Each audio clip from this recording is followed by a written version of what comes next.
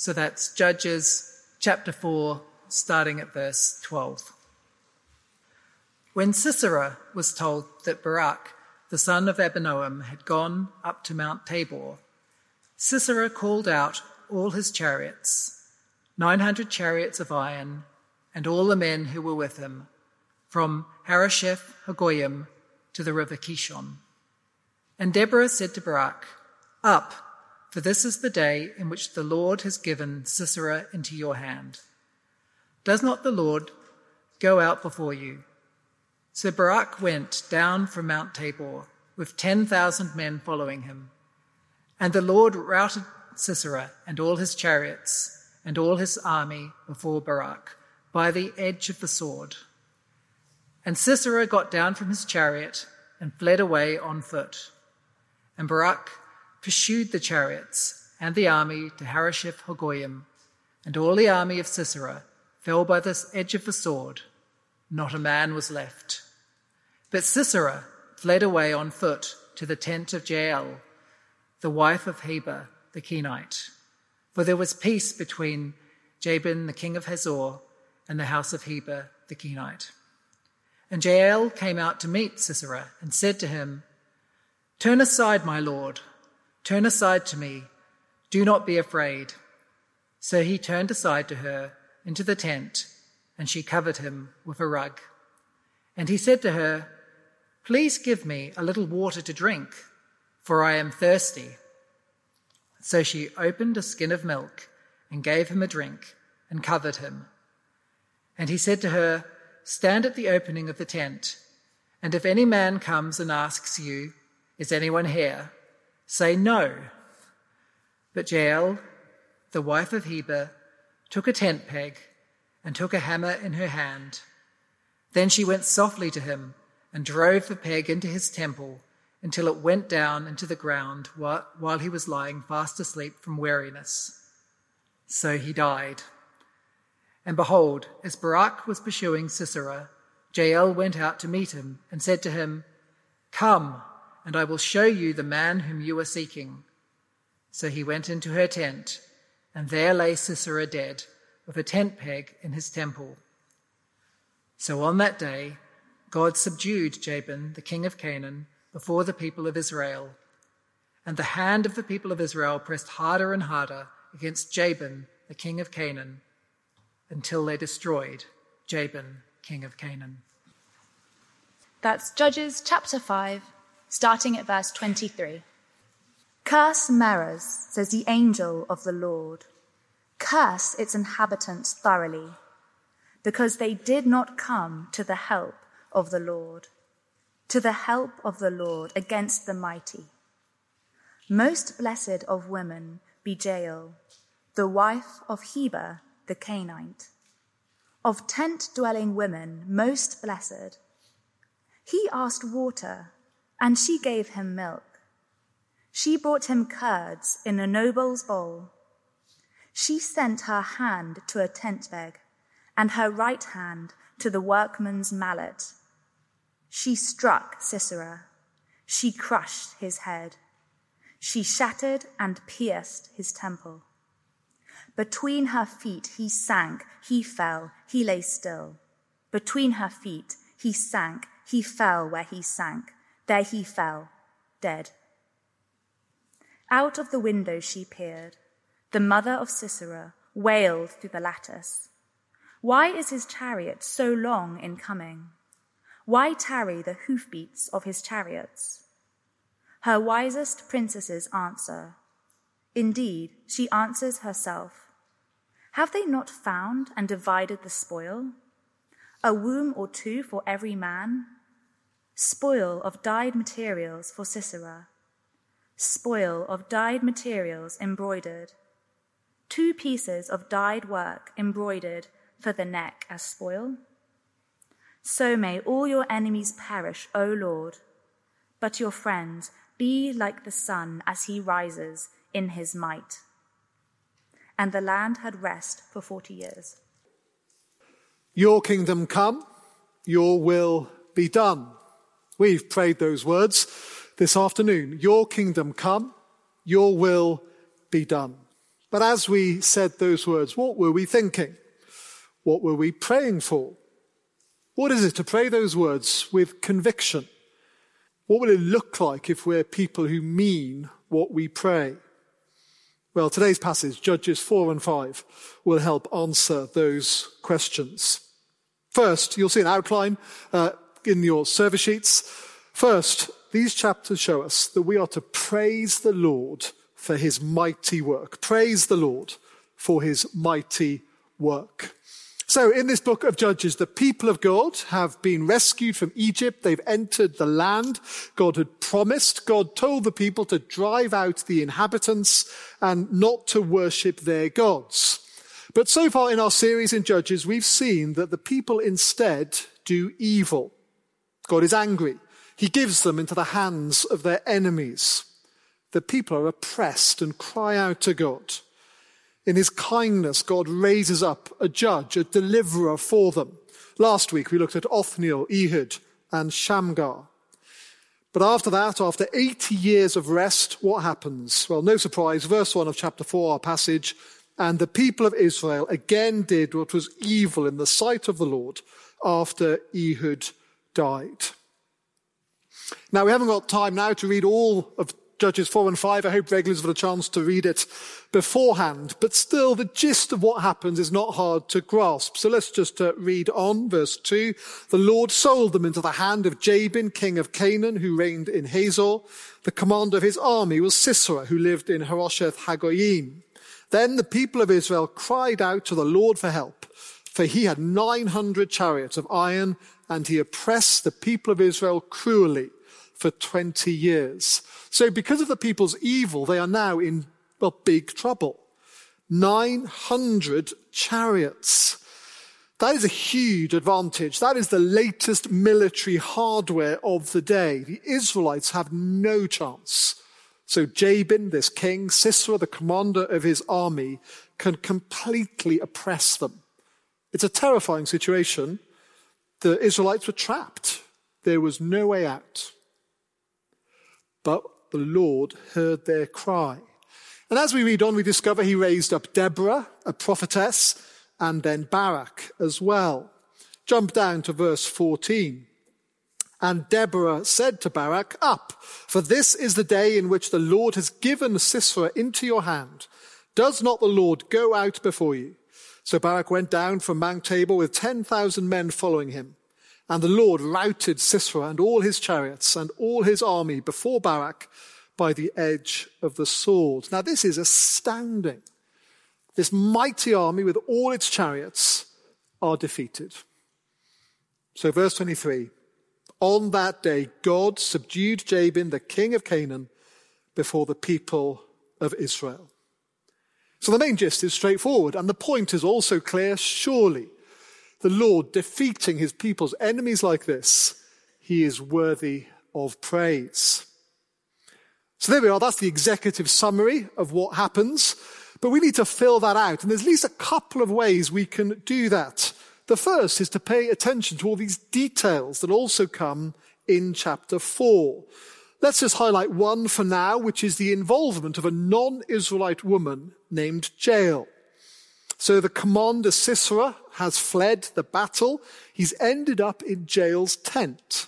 And then, as we heard, verse 21, but Jael, the wife of Heber, took a tent peg and took a hammer in her hand.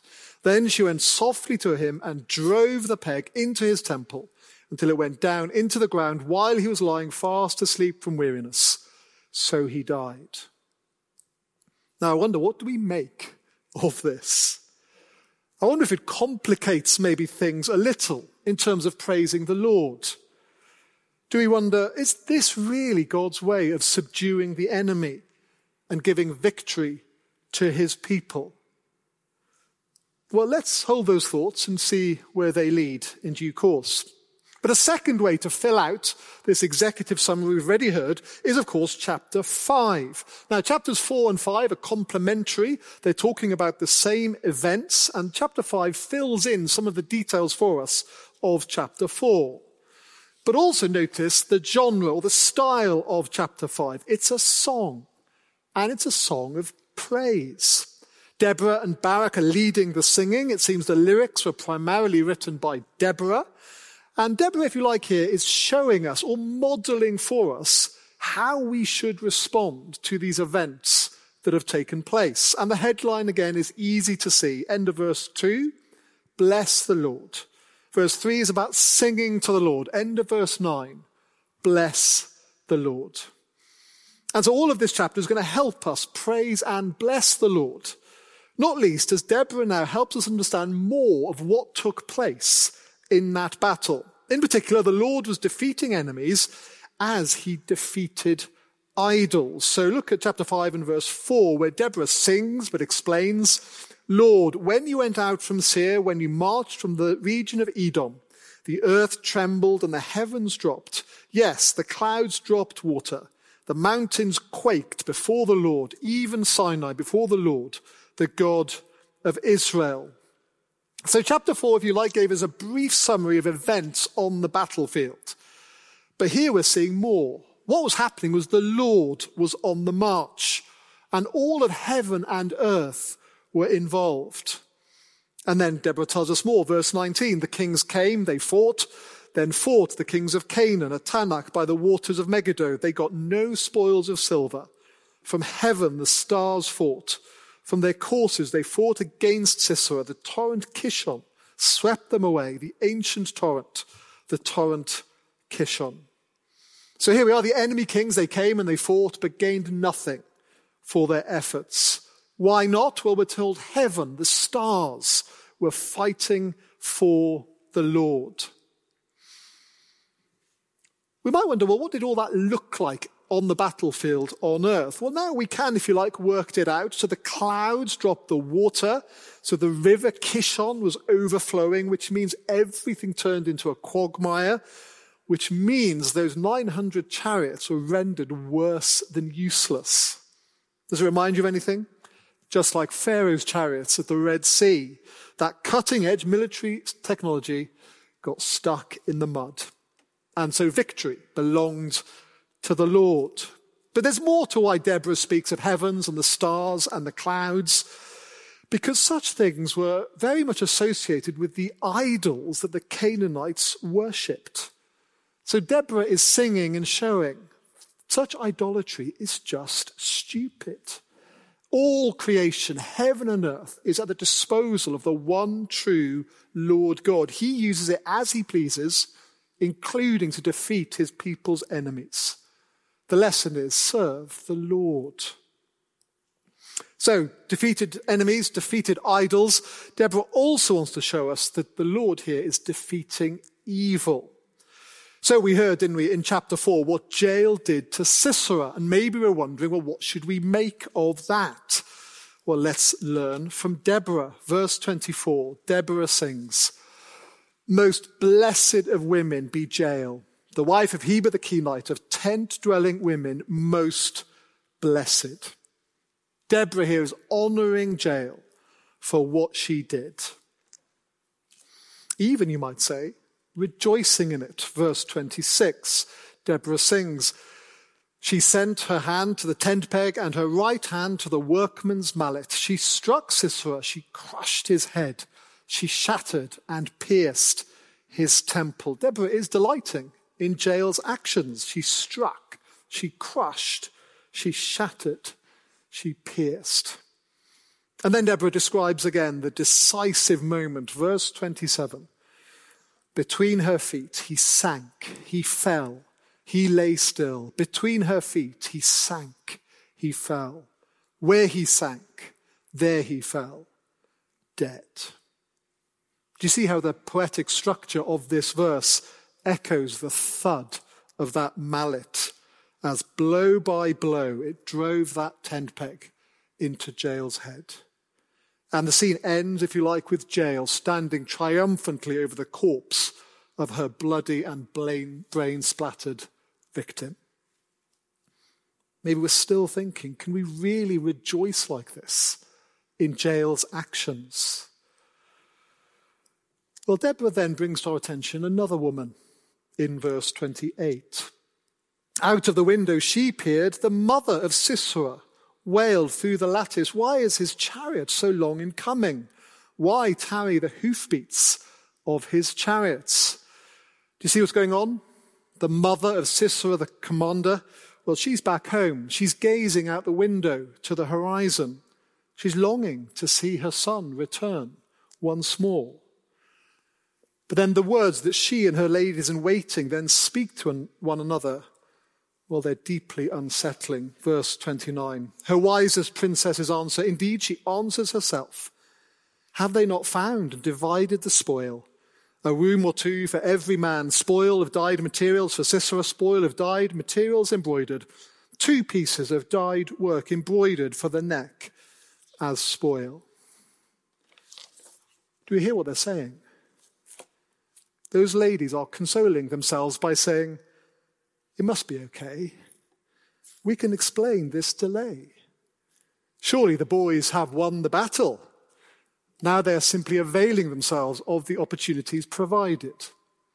A room or 2 for every man. That is rape. And then taking their pick of the fine materials on offer, as if putting on clothing, putting themselves on women, all the same really. They even seem to care more about the clothing than the women. But it's just enjoying the spoils of victory. The Oscar-nominated film, The Zone of Interest, well, it's set in the home of Rudolf Huss and his wife Hedwig, as they go about typical family life with their 5 children. But Huss is the commandant of the Auschwitz concentration camp, and their home is right next door. In fact, their garden backs onto the wall of the camp. And as the children play, you can hear what is happening the other side. Even you can smell it. In one scene, we see Hedwig trying on a fur coat for size, which of course was snatched from a Jewish woman on her way to the gas chamber. And Rudolf plays with his children. And then in a meeting ponders how to make the gas chambers more efficient. You see, our world is full of evil. Men like Sisera do evil things. There are evil women like his mother who see no problem in that. In all of this, the Creator is rejected, and it leads to all manner of horrific behavior still today. And so the question is, if there is a God in heaven, what would we want him to do? Do we think he should let his creatures stick 2 fingers up at him forever? Do we think he should leave us to our choices forever, no matter who gets hurt or maimed or killed in the process? Or would we want a God who brings honor to his name, who steps in to put an end to evil, who protects his people? See, as Deborah puts Jael and Sisera's mother side by side in her song like this, in her song, she is presenting us with the stark alternative. Would we rather what Sisera does to innocent women or what Jael does to Sisera? And even if right now we are thinking we can come up with a third way in which neither of those things happen, are we really claiming to be wiser, more compassionate than God himself? Well, Deborah concludes with verse 31. So may all your enemies perish, O Lord, but your friends be like the sun as he rises in his might. Do you see, Deborah is praising God that he intervenes in our world, that he takes care of his people, that he destroys his enemies. And Deborah longs for the Lord to do more of the same. And with that, Deborah commends the friends of God, which here includes that non-Israelite woman, Jael. People like that who attach themselves to the Lord and then act for his sake. A couple of weeks ago, it was suggested to me that what we're seeing here in Judges is the Old Testament God. quite unlike the God who reveals himself in Jesus. Turn with me to Revelation chapter 11, page 1243. Keep a finger in Judges. Revelation 11, page 1243.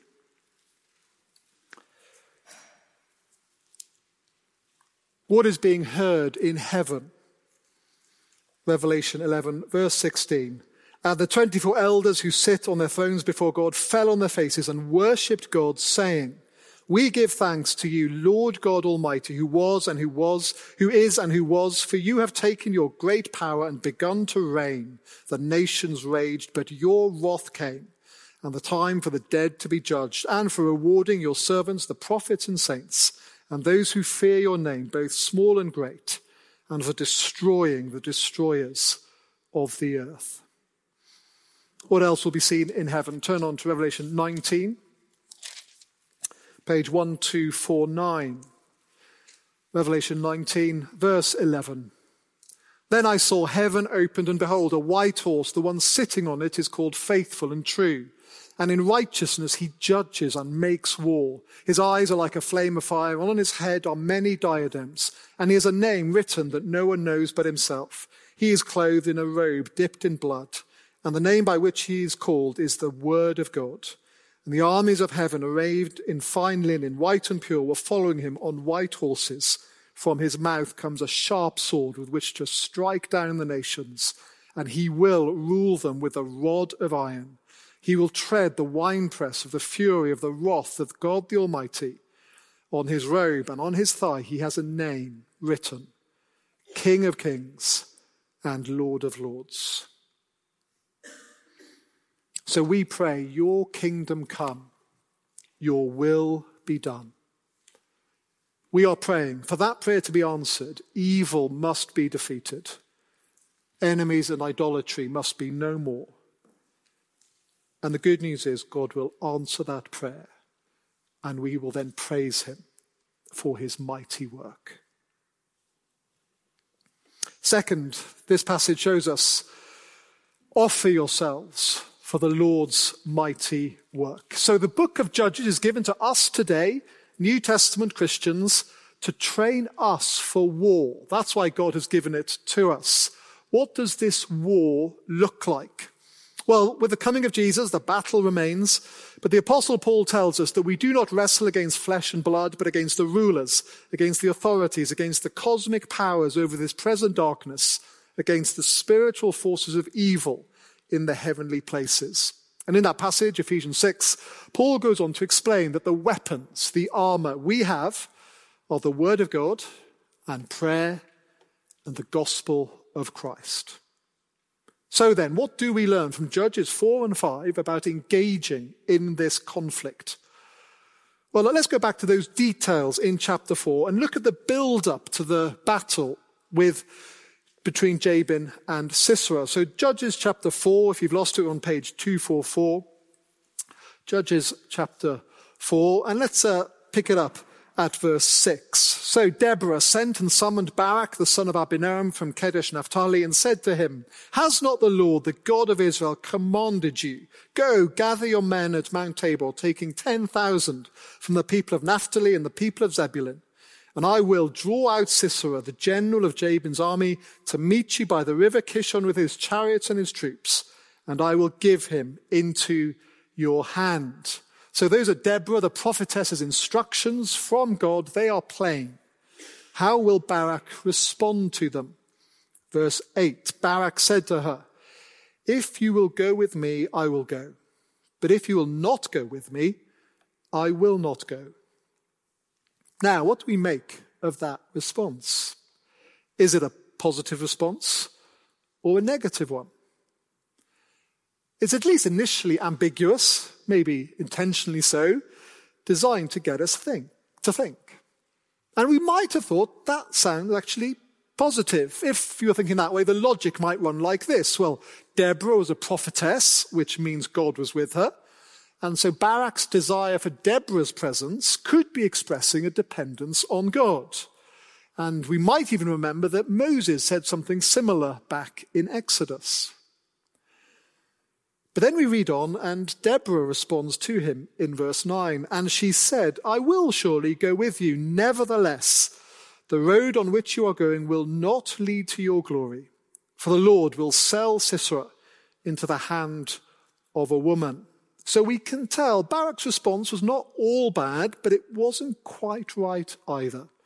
And there'll be consequences for who defeats Sisera. Now the question for us is, why this little interaction between Deborah and Barak here? Well, at the very least, it raises a couple of issues for us. First of all, who will get the glory? And yes, there is human involvement, and there's not just one, but two women involved. We've seen that, how that works out. But ultimately, of course, the answer is it's the Lord who gets the glory. All of it. So that by the end of Deborah's song, it's the Lord we are praising. But the second issue that is raised is about the human involvement. How should people respond to the call of God? How should Barak have responded to Deborah's message? That is the question for us as we read on. How should people respond to the call of God? Before we do move on, though, it's worth saying Barak, yes, he may not have got it quite right at first, but his overall response is to be imitated. He courageously led the people into that battle where the odds were completely stacked against him. Barak did trust the Lord. So no wonder the book of Hebrews tells us, be like Barak. But then also, before we move on, notice Deborah. What a remarkable woman. We're told she judges Israel with wisdom. She speaks God's word. She is courageous and goes up with Barak. And in her song, she praises God for his mighty works. So all of us, men and women, should be like Deborah in these ways. But with that question of ours in mind, how do we respond to the call of God? We come to chapter 5. Remember, this is supremely a song of praise to the Lord. But did we notice its striking opening? Verse 2, Deborah with Barak sings that the leaders took the lead in Israel, that the people offered themselves willingly. Bless the Lord. That is why they are praising God, for the people's willing response. Comes again, look down to verse 9, where Deborah in particular says, my heart goes out to the commanders of Israel, who offer themselves willingly among the people. Bless the Lord. Do you see a theme developing? Offer themselves willingly. And so there's more of it in the song. Now, back in chapter 4, we heard a couple of times that 10,000 men of the tribes of Naphtali and Zebulun were the ones to respond to Barak's call to go to battle. But in the Song of Deborah, it turns out that the other tribes of Israel were also called on to join the campaign. So if you look at verses 14 and 15 and look at the details maybe later, you hear of the tribes of Ephraim and Benjamin and Issachar. They all also responded positively to the call to go to battle. But not so positive was the response from the tribe of Reuben. Let's pick it up in the middle of verse 15. Among the clans of Reuben there were great searchings of heart. Why did you sit still among the sheepfolds to hear the whistling for the flocks? Among the clans of Reuben, there were great searchings of heart. That is, Reuben, the tribe, heard the call. They weighed up how to respond. They formed a committee and they talked about it. But no action. They stayed where they were.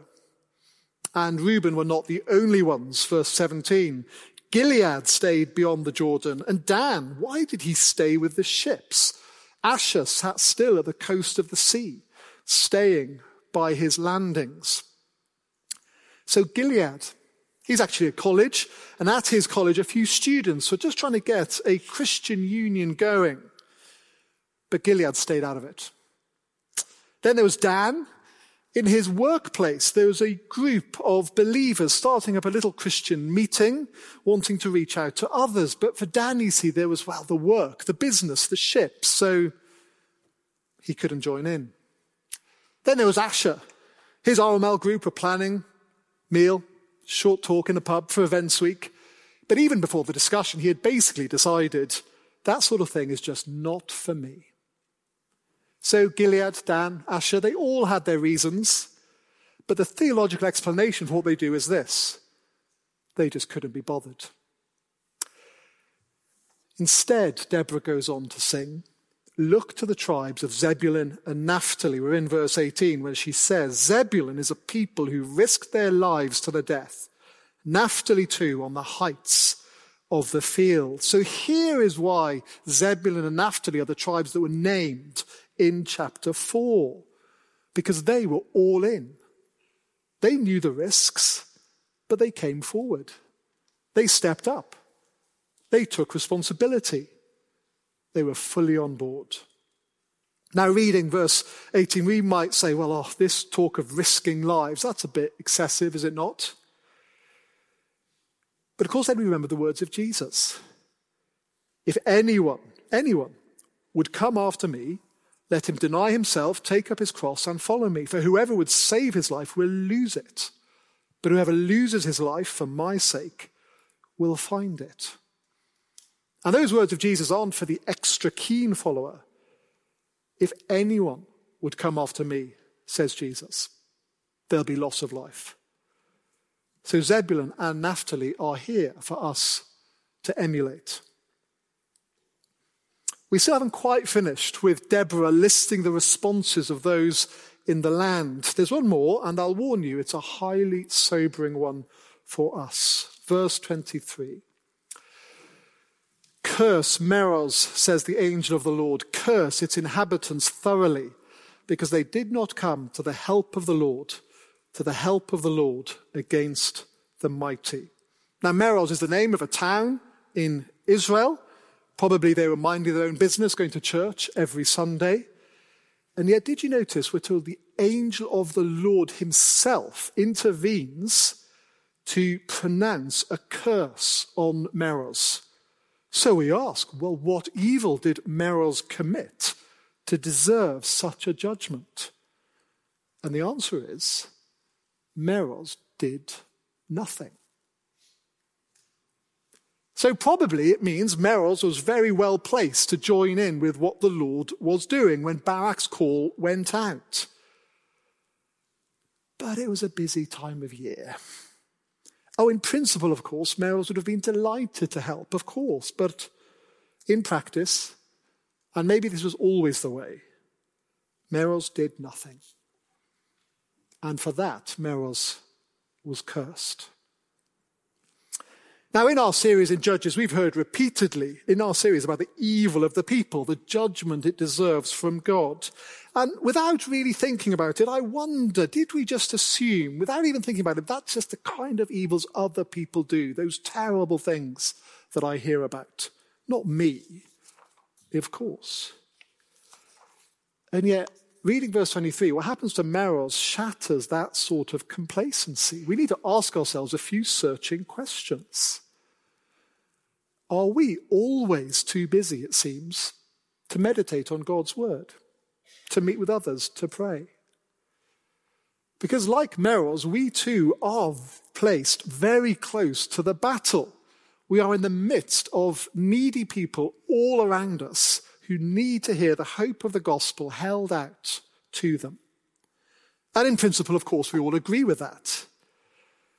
But in practice, does it turn out that we never seem to give any meaningful time, take any initiative, show any courage in supporting the spread of that gospel or of speaking of Christ ourselves? Do you see the warning here that if such inaction becomes ingrained in us consistently over time, then what should we conclude? Because the question the book of Judges would have for us is, well, what are we so busy with? Or to put it in Judges kind of language, what are our idols that seem so constantly to be the ones to whom we're paying tribute and giving all our attention? The Lord God's instructions to us, his people, from Jesus are clear. Go and make disciples. What does it say about our attitude to the Lord, the one true God, if we are failing to listen and to do what he says? almost ever. The call is to offer yourselves willingly to the Lord's mighty work. And we've seen in this chapter a range of responses to that call. I'm sure all of us now are aware, at the very least, of moments, if not more, when we have stood back. We've ducked the challenge. We've evaded that responsibility. We saw what needed to be done, what should have been done, but we didn't do it. We didn't take up the cross to follow Jesus. But so then, let's look again at the one we are following, Jesus himself. He kept going. He taught the prayer, "Your kingdom come, your will be done." But he lived it. He was determined to make that happen. Jesus came not to be served, but to serve, even to offer himself willingly, to give his life. Do you remember Gethsemane? Jesus prayed again, "My Father, if it be possible, let this cup pass from me. Nevertheless, not as I will, but as you will." And so sure enough, soon enough, they led him away and crucified him. So we could say Jesus could be bothered. He stepped up. He was so courageous. He took responsibility. In Judges, we've seen now Eglon and Sisera, both, they were pierced through because that is what they deserved. Jesus should not have been pierced through, but he was. Because our sin, our failures to offer ourselves willingly, have been pinned on him. He faced God's crushing judgment on our behalf. And so he rescues us from what we deserve. Jesus accomplished the Lord's mighty work. It is finished. And in Christ we are his people forever. So how will we respond? Praise the Lord for his mighty work in defeating enemies, idols, and evil.